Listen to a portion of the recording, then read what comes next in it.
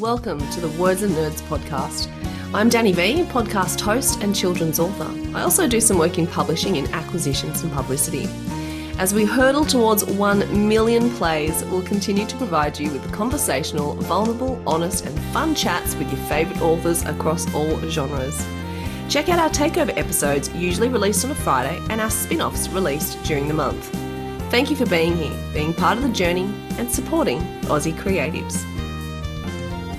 Welcome to the Words and Nerds podcast, where we bring literary goodness straight to your ears. I'm super excited to welcome Amal Awad.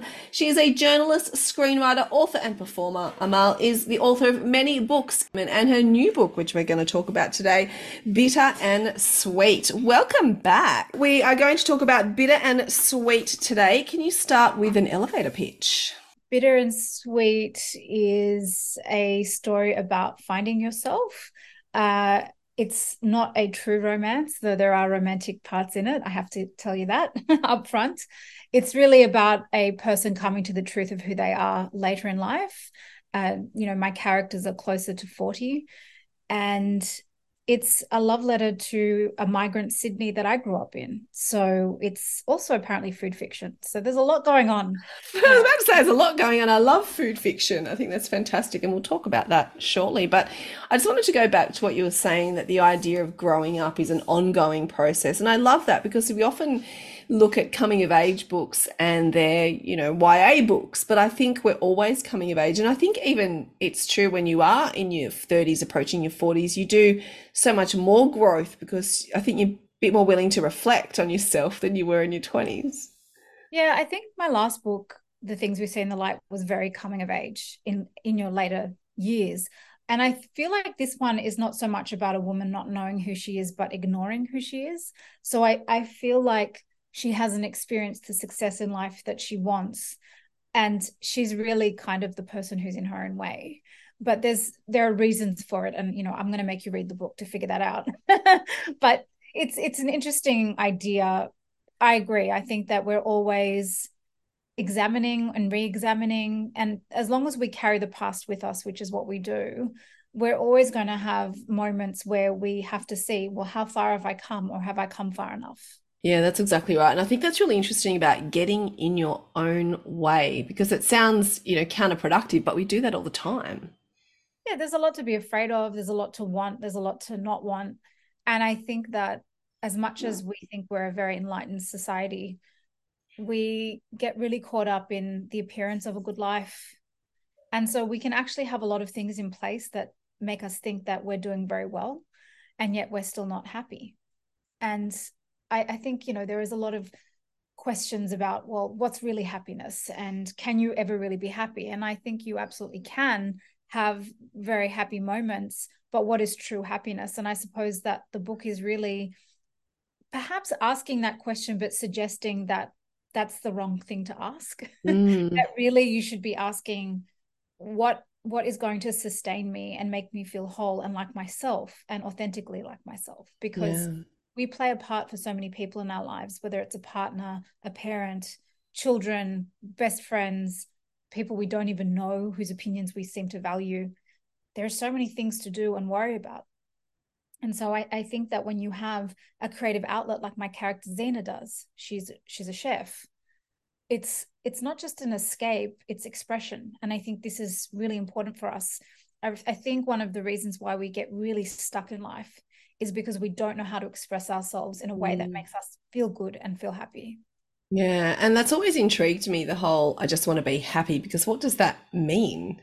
We You don't know, trust it when it happens. yeah, you don't trust it. That's right. But Anyone then, who's been dealt a blow in life knows that you can't yeah. really subsist on those fumes of happiness. It's not gonna work.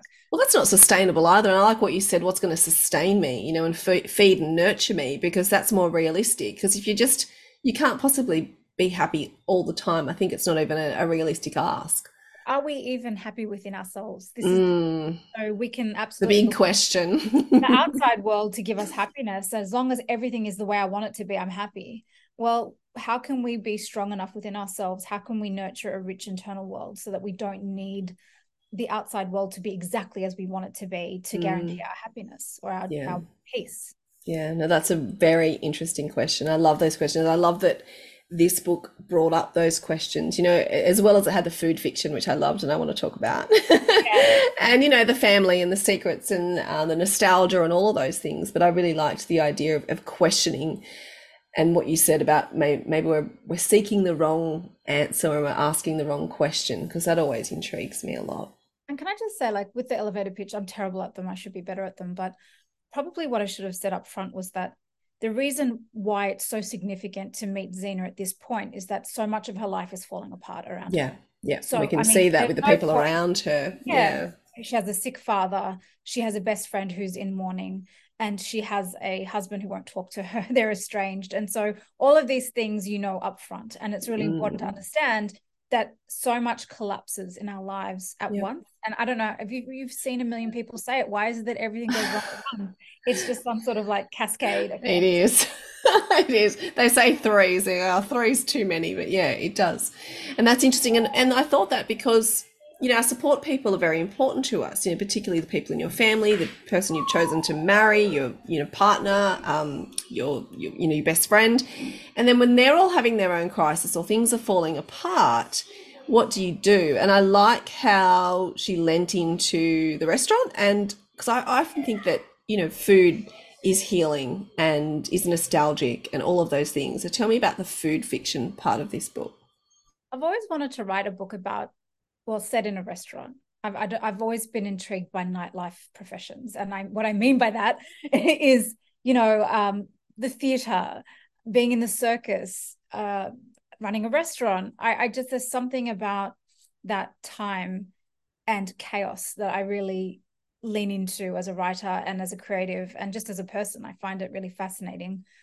And I think it's when people come out to play, and so I sort of, I don't know, I've just always had that urge to write a restaurant show or movie or book. And when this started to come together, I started to piece together something more important, more significant, which was that there is this cluster in Sydney of these old Arabic restaurants that I always find fascinating because they haven't changed in like 40 years or something. And I just think, well, I just wanted to imagine what could one of those restaurant owners be like, and what would it be like if his daughter was actually a really high level chef and she's been called back in. And this was all before the bear, by the way. I actually wrote this all before that happens. You know how all the ideas are out in the ether. But there's something, it's really funny. I'm not a cook, but I just know how to describe things with food. And it becomes this sort of poetry, writing Xena, just imagining her in the kitchen and the movements. And I did a similar thing in my last novel with Sahar when she was making chocolate and tempering. And there's just this poetic movement that sort of moves me as the writer. And it just becomes an outlet of expression. It becomes a way to show the characters' talents, their skills, their desires through food. And the beauty of food as well is that you get to give people access to something at a deeper level. It's one thing to eat a kebab. It's another to realize that there is this rich culinary history with Arabic food, and to talk about the flavors of Palestine. So we have sumac and cardamom in the coffee, and these words, they take on a new energy, and food becomes a character. Food becomes something that, it heals, but it also speaks to her, and she speaks to it. She speaks through it. And I just love I love that. I that. felt like it's just such a nice outlet, such a nice way. I love that. And being a foodie myself, I loved reading about all of that. I feel like food can be sensual, it can be nurturing, it can be healing, and it can be nostalgic. And particularly because it was sort of related to her dad in the restaurant. Tell me about the nostalgia that food can conjure up for us. Yeah, there's a couple of components there. There's this old Sydney that I really remember and love from my childhood. And I mean, obviously I'm probably showing my age here, but I'm speaking to a different time in Sydney when I think it was a different migrant experience to what it is now, not just because we're more advanced in technology and life and all these things, but because I think we still hadn't quite figured out what it meant to be a migrant. I think people still didn't know how to think of us. I don't think they were as threatened by us. And I think now that we are within society in a deeper way, we've got good jobs, we're all these things. I mean, I think that that's a very different thing. And food obviously breaks down a lot of barriers. It's the multicultural food court of Australia, that sort of thing. So I wanted to speak to that, but also because my mum is such a good cook, and I obviously associate very heavily the flavors and scents of those kitchens like that I grew up in. And I just thought, what better way to sort of untangle a very sort of complex relationship to the homeland than through cuisine. Yeah. I found it odd in a way, sometimes meeting people who they're so culturally, let's say Arab, for example, and yet they might not have ever been to the Middle East, to the Arab world. And so what really makes us Arab? What really makes us who we are? Does food make us who we are? And I guess there was a part of me that wanted to ask that question through Zena. And she asked that question. She's never been to Palestine.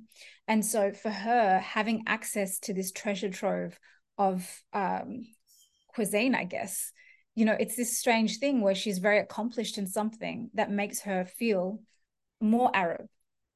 I hope that makes sense. I think I'm being a bit messy here, but I'm trying to No, it's basically fascinating. say there's a whole lot of stuff going on here that we grow up with, the old joke of like, oh, my mum would pack tabbouleh in the thermos instead of like giving me a Vegemite sandwich, but she did both. Like, some days I was like, no, mum, I want the leftover tabbouleh, but yeah, there are days when I wanted the Vegemite sandwich, and it was fine. It really wasn't a huge conflict for me. It wasn't that complex. So I think that there's something fascinating about the hold that food has on us and the importance we give it. Yeah, absolutely. And I think we do, because I don't know, I think it brings you back to different times and different cultures. For me, it's very nostalgic to do with my Oma and Opa, my grandparents. So, and things remind you of that time, of a different time. It's very nostalgic for me. But I loved at the back too of your book, you've got the December menu and you've actually listed out all these foods. So take me through the entree.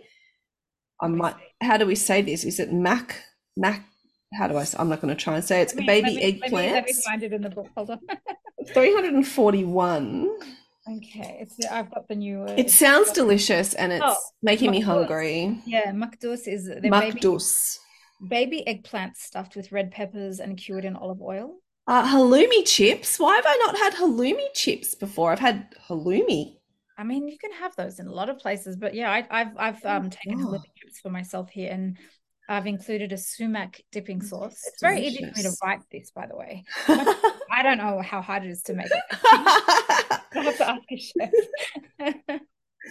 And we've got seasoned rice and lamb casserole, with the yogurt, which sounds amazing. So matloubi is like a very famous Palestinian dish. It's called upside down. Okay. And it's a bit theatrical. So one of the things is that you stuff this pot with rice and lamb and cauliflower, potato, onions, whatever you want, lots of spices. And then you cook it on the stove. And then when it's time to actually serve it, you flip the pot over and it should emerge like you should be able to lift the pot, and it's a perfect pot-shaped dome. Wow. I'm going to Google this. Oh, yeah. I mean, I think even Anthony Bourdain did something when he definitely Googling this, because that sounds I love theatre at the dinner table, when there's a fire or there's something going on. Yeah, and it's actually really simple, but and then you just add salad and yogurt and it's a delicious dish. And then the vegetarian option would be mjadara. And that one is a very, very famous, popular lentil dish. It's got rice, onions and allspice, and it's served with salad, sometimes with yogurt, and everyone has a different version. So the Egyptians include macaroni. I think the Lebanese don't include that. And my mum, she made it without macaroni as well, though I think it could be a very nice addition. And dessert is katayef, which are fried pancakes stuffed with clotted cream and strawberries, drizzled in sugar syrup. And this is obviously her slight rejig of traditional recipes. So she's playing with the flavors rather than necessarily strictly adhering to a recipe. Yeah, I love that. And then in the beginning, we flip back to the beginning, you've got a glossary of Arabic words. Yeah, essential in all of my books. I have that all the time because I don't want to put words in there that, like, I don't want to disrupt the flow of the text with explanations. I honestly think most of the time you can pick up what the meaning would be. But it's good to have it there to reference if you need to. Absolutely. There's one word in there. I needed to consult the Instagram community. my Arab friends and followers. I think it was, the word ammo, which is like literally means uncle, but people also use it as a term of affection to like a younger Oh, person. that's interesting. So they'll say dear or to a girl. So you could say ammo to a girl, like a Okay. man could say that to a woman. And so I'm like trying to figure out the right term to apply to this. And like people are like who are following my stories or, sliding into my DMs to tell me, is that A the right? different Yeah. version or a different No, story. and we all basically decided to come to the conclusion that it's the equivalent of dear. Okay. Something like that. It's very funny. But literally, it means uncle. So Hmm. it's this strange thing with Arabic words, you can't just translate them literally. It would Yeah. not make any sense. Yeah. But the English language doesn't make sense half the time as well, you Oh, know? yeah, sure. I mean, the Arabic language is beautiful, but it's just this funny thing that you Hmm. can't just transfer Doesn't, it yeah, easily. doesn't Yeah, translate no. easily. There's Yeah. there's an interesting element to that for me that it carries a cultural weight, Hmm. not simply the word ammo. It's that it means something when a person says that. It shows the Hmm. hierarchy. It shows that this person is Okay. older, that they are a person they are giving respect to someone who should be respecting them in a Okay. way. That's Or interesting. affection, Yeah, I like that. And you're right. I don't think we have a word that's similar to that in English that I've Say thought of. dear or something Yeah. like that. But this is, Mm, it's probably bit dear. different. That's what we concluded, and we're going to keep it, okay? Absolutely. And Means dear. now, of course, I can't go past the Hearts Are Meant to Be Broken by Oscar Wilde. If there's an Oscar Wilde, reference in your book, I'm going to have to talk about it. Yeah, yeah. I cut it up a bit. It's not the full quote, No, obviously. no. I just love reading his words. Mm, I'm just in fragments, and I think that that's the thing about Oscar Wilde is he was this kind of disjointed, troubled person, and he would say these really deep and meaningful things at a time when life was really hard, and life is still hard, but I can only imagine it was a lot harder then. yeah. And there was just something about that wording, hearts are made to be broken. It just sort of did he sense the helplessness of humanity sometimes, that we're Mhm. kind of all a lost cause, that we're not meant to suffer, but But we we're do. but we're meant to experience. I actually think that, so I'm going to go a bit deeper here. I don't think we're meant to suffer. I think we're meant to accept that there's something excruciatingly beautiful about the contrast of love and heartbreak. Mm, And I think that you really do need to experience both of them in a way to yeah. understand love. And So, I don't and wish it on anyone. It's horrible, but who doesn't? but they don't go without, you can't have one without the other, We're in a life of contrast, and That's so right. for me, the contrast of that, and because the book is very much about disappointment, expectations not met, in oneself and in others and in life, and what do you do with that? And Mm, accepting, well, the heart is going to be broken. That's fine, but I can still carry on. It doesn't break me. yeah. That's sort of where I was coming from. But also, Mm, of course, there's that love element as well, because it's about a marriage that is unraveling. yeah.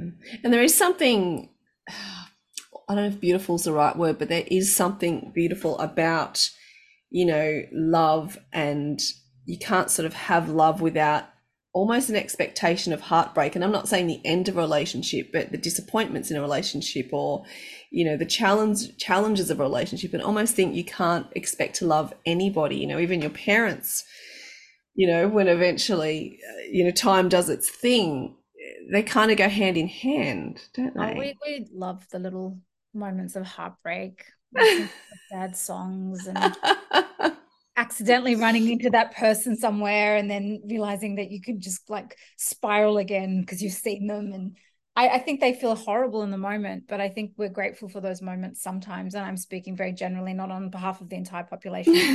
You're not? Get at me if you really didn't enjoy a heartbreak. But I didn't enjoy my heartbreak moments. Absolutely not. I never did.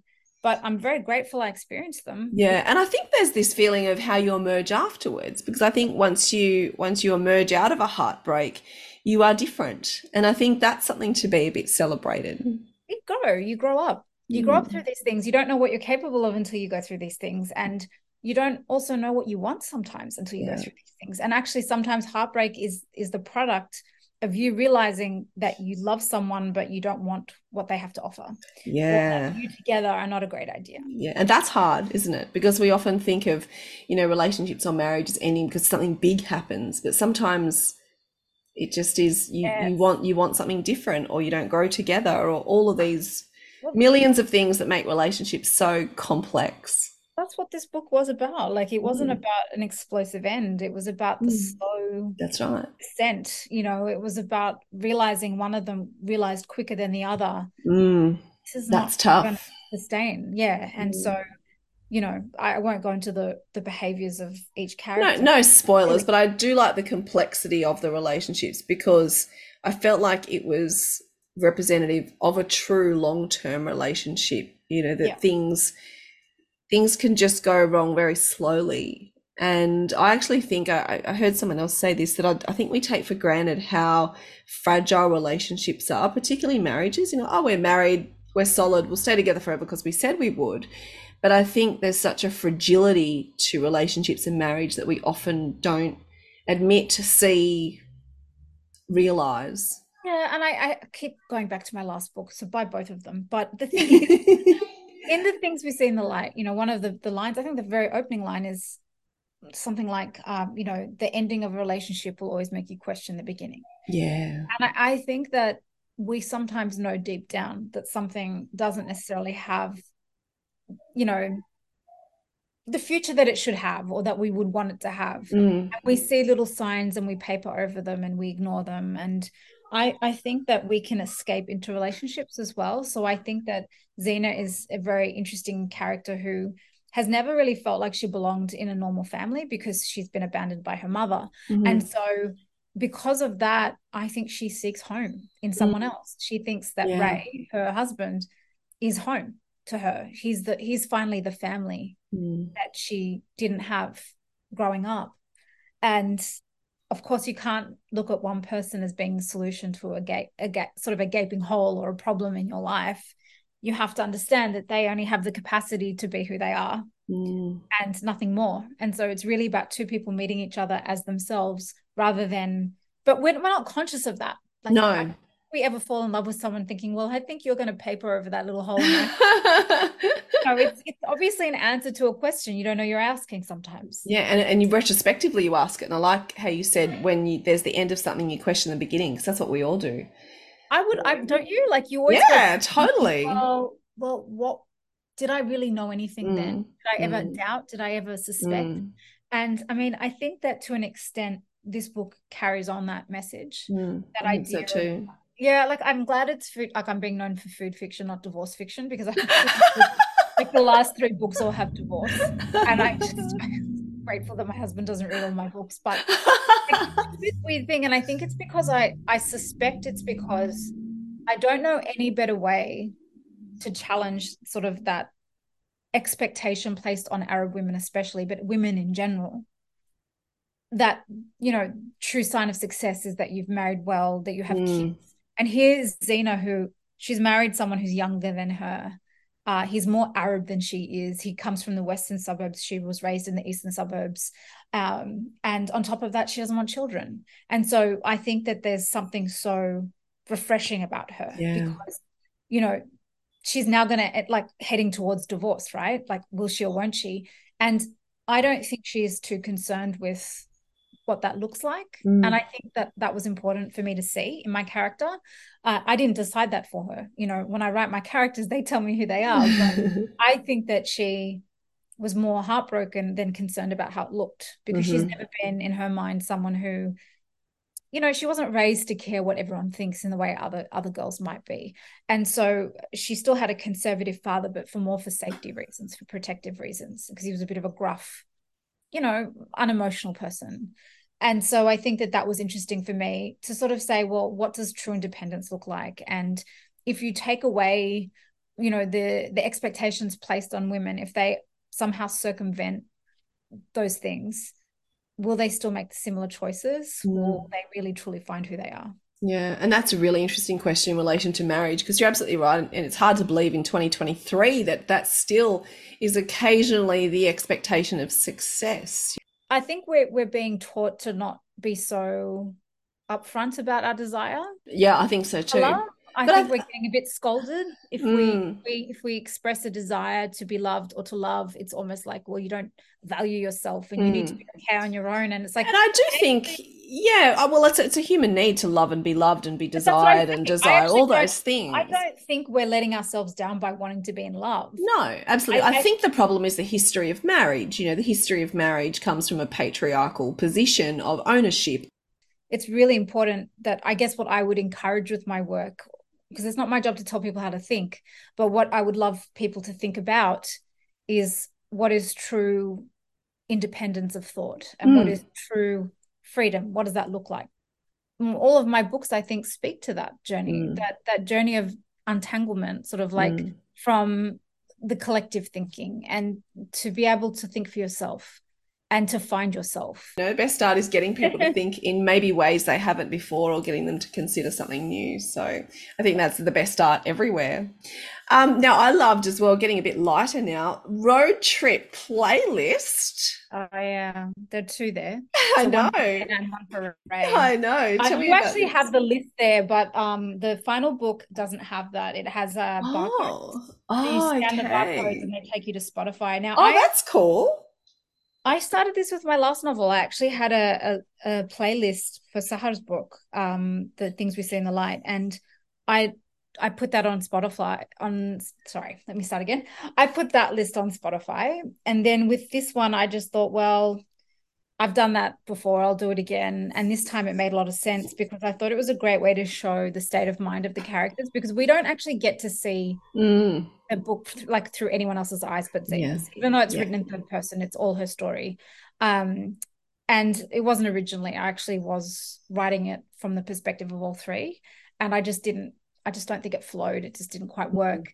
And it was really Zena's story. Zena kept taking over. So I thought, well, she's the heroine. So let's go with her. And I put her playlist together and I thought, but what's Ray listening to? And so I put Ray's I playlist love that. because he's so bitter and he's such a bitter. Well, And I did see a bit of that in his yeah, playlist. oh, he's angry. He's very angry, listening to all the 90s R&B. But Yeah, a bit of Eminem. I think it's just important to sort of show the fullness of their worlds. And Mm. I think a playlist is a lovely way to give you insight without hitting the read on the head with it. Like, Yeah, and they can be contradictory too. Like I love that about playlists. You know, you think you know somebody, like, oh, what's that doing there? yeah, and I could sneak in some lovely Arabic songs that I love. I saw that. That I really felt spoke to the story and spoke to like the relationship Zena had with her father and her culture. So that was good. Now, I think we've touched on this a little bit throughout our conversation, but it is a question I ask everyone sort of at the end of the podcast, and we'll see if we can dig a little bit deeper here. And I know I've asked you before, but I think it changes. Why do you write? Oh God. I don't think I can do much else to be honest anymore. um, I really feel like writing chooses you. I mean, ask my agent or my publisher and you'll get a different story about how many times I've said, I'm done, this is it. And that's because it is a really difficult process. But I think I've tapped into something kind of special and magical in the process of my storytelling. When I get Mm, to write, I get to visit with other people. I mm. get to visit with these imaginary characters, and I almost feel like they belong in another realm, that they truly exist somewhere, and I'm just visiting, and I I get love to that. take dictation. It's like I have to pay attention, and I feel like what I love about books is that they exist. Mm, What I mean by that is I'm also in film and TV. I do a bit of writing, directing, a bit of acting, all these sorts of things. And there's just no guarantees with anything in life, mm. but especially in film and TV, it Yeah, takes especially a anything very creative. takes a very long time. Yeah. And even then you don't know. Whereas when you write a book, like as long as everything is done on time and the right people are involved, you're going to have this beautiful book at the end and Mhm. exists forever. Whatever happens in life, you've written this book. And Yeah. there is something so special. And I do feel like, and I'm not saying this to be cheesy or corny or anything like that, but I really do feel like I don't have much of a choice sometimes. Like I don't Mhm. know what else I could do because words have always been my thing. When Yeah. I was a kid, I loved reading. And as I got older and I actually did the arts law degree, and I knew as I was practicing law that I just wasn't going to stay there. And then I found myself eventually in editing and journalism and then writing books. And it's like, I think, you know, deep down from a really young age when something is calling to you. Yeah, absolutely. And I know, even like if I didn't know how many books I would write, I did know that I'm a storyteller. I love And I that. think that it's disarming, and I think it's a beautiful way to explore life. So it's not my job to tell, as I said, I don't try to write books that are didactic or tell people how to think or feel. But what I love is that I can write something that someone from a different culture or different experience can read and come back to me and say, you know what, that spoke to me. It really felt like something I went through.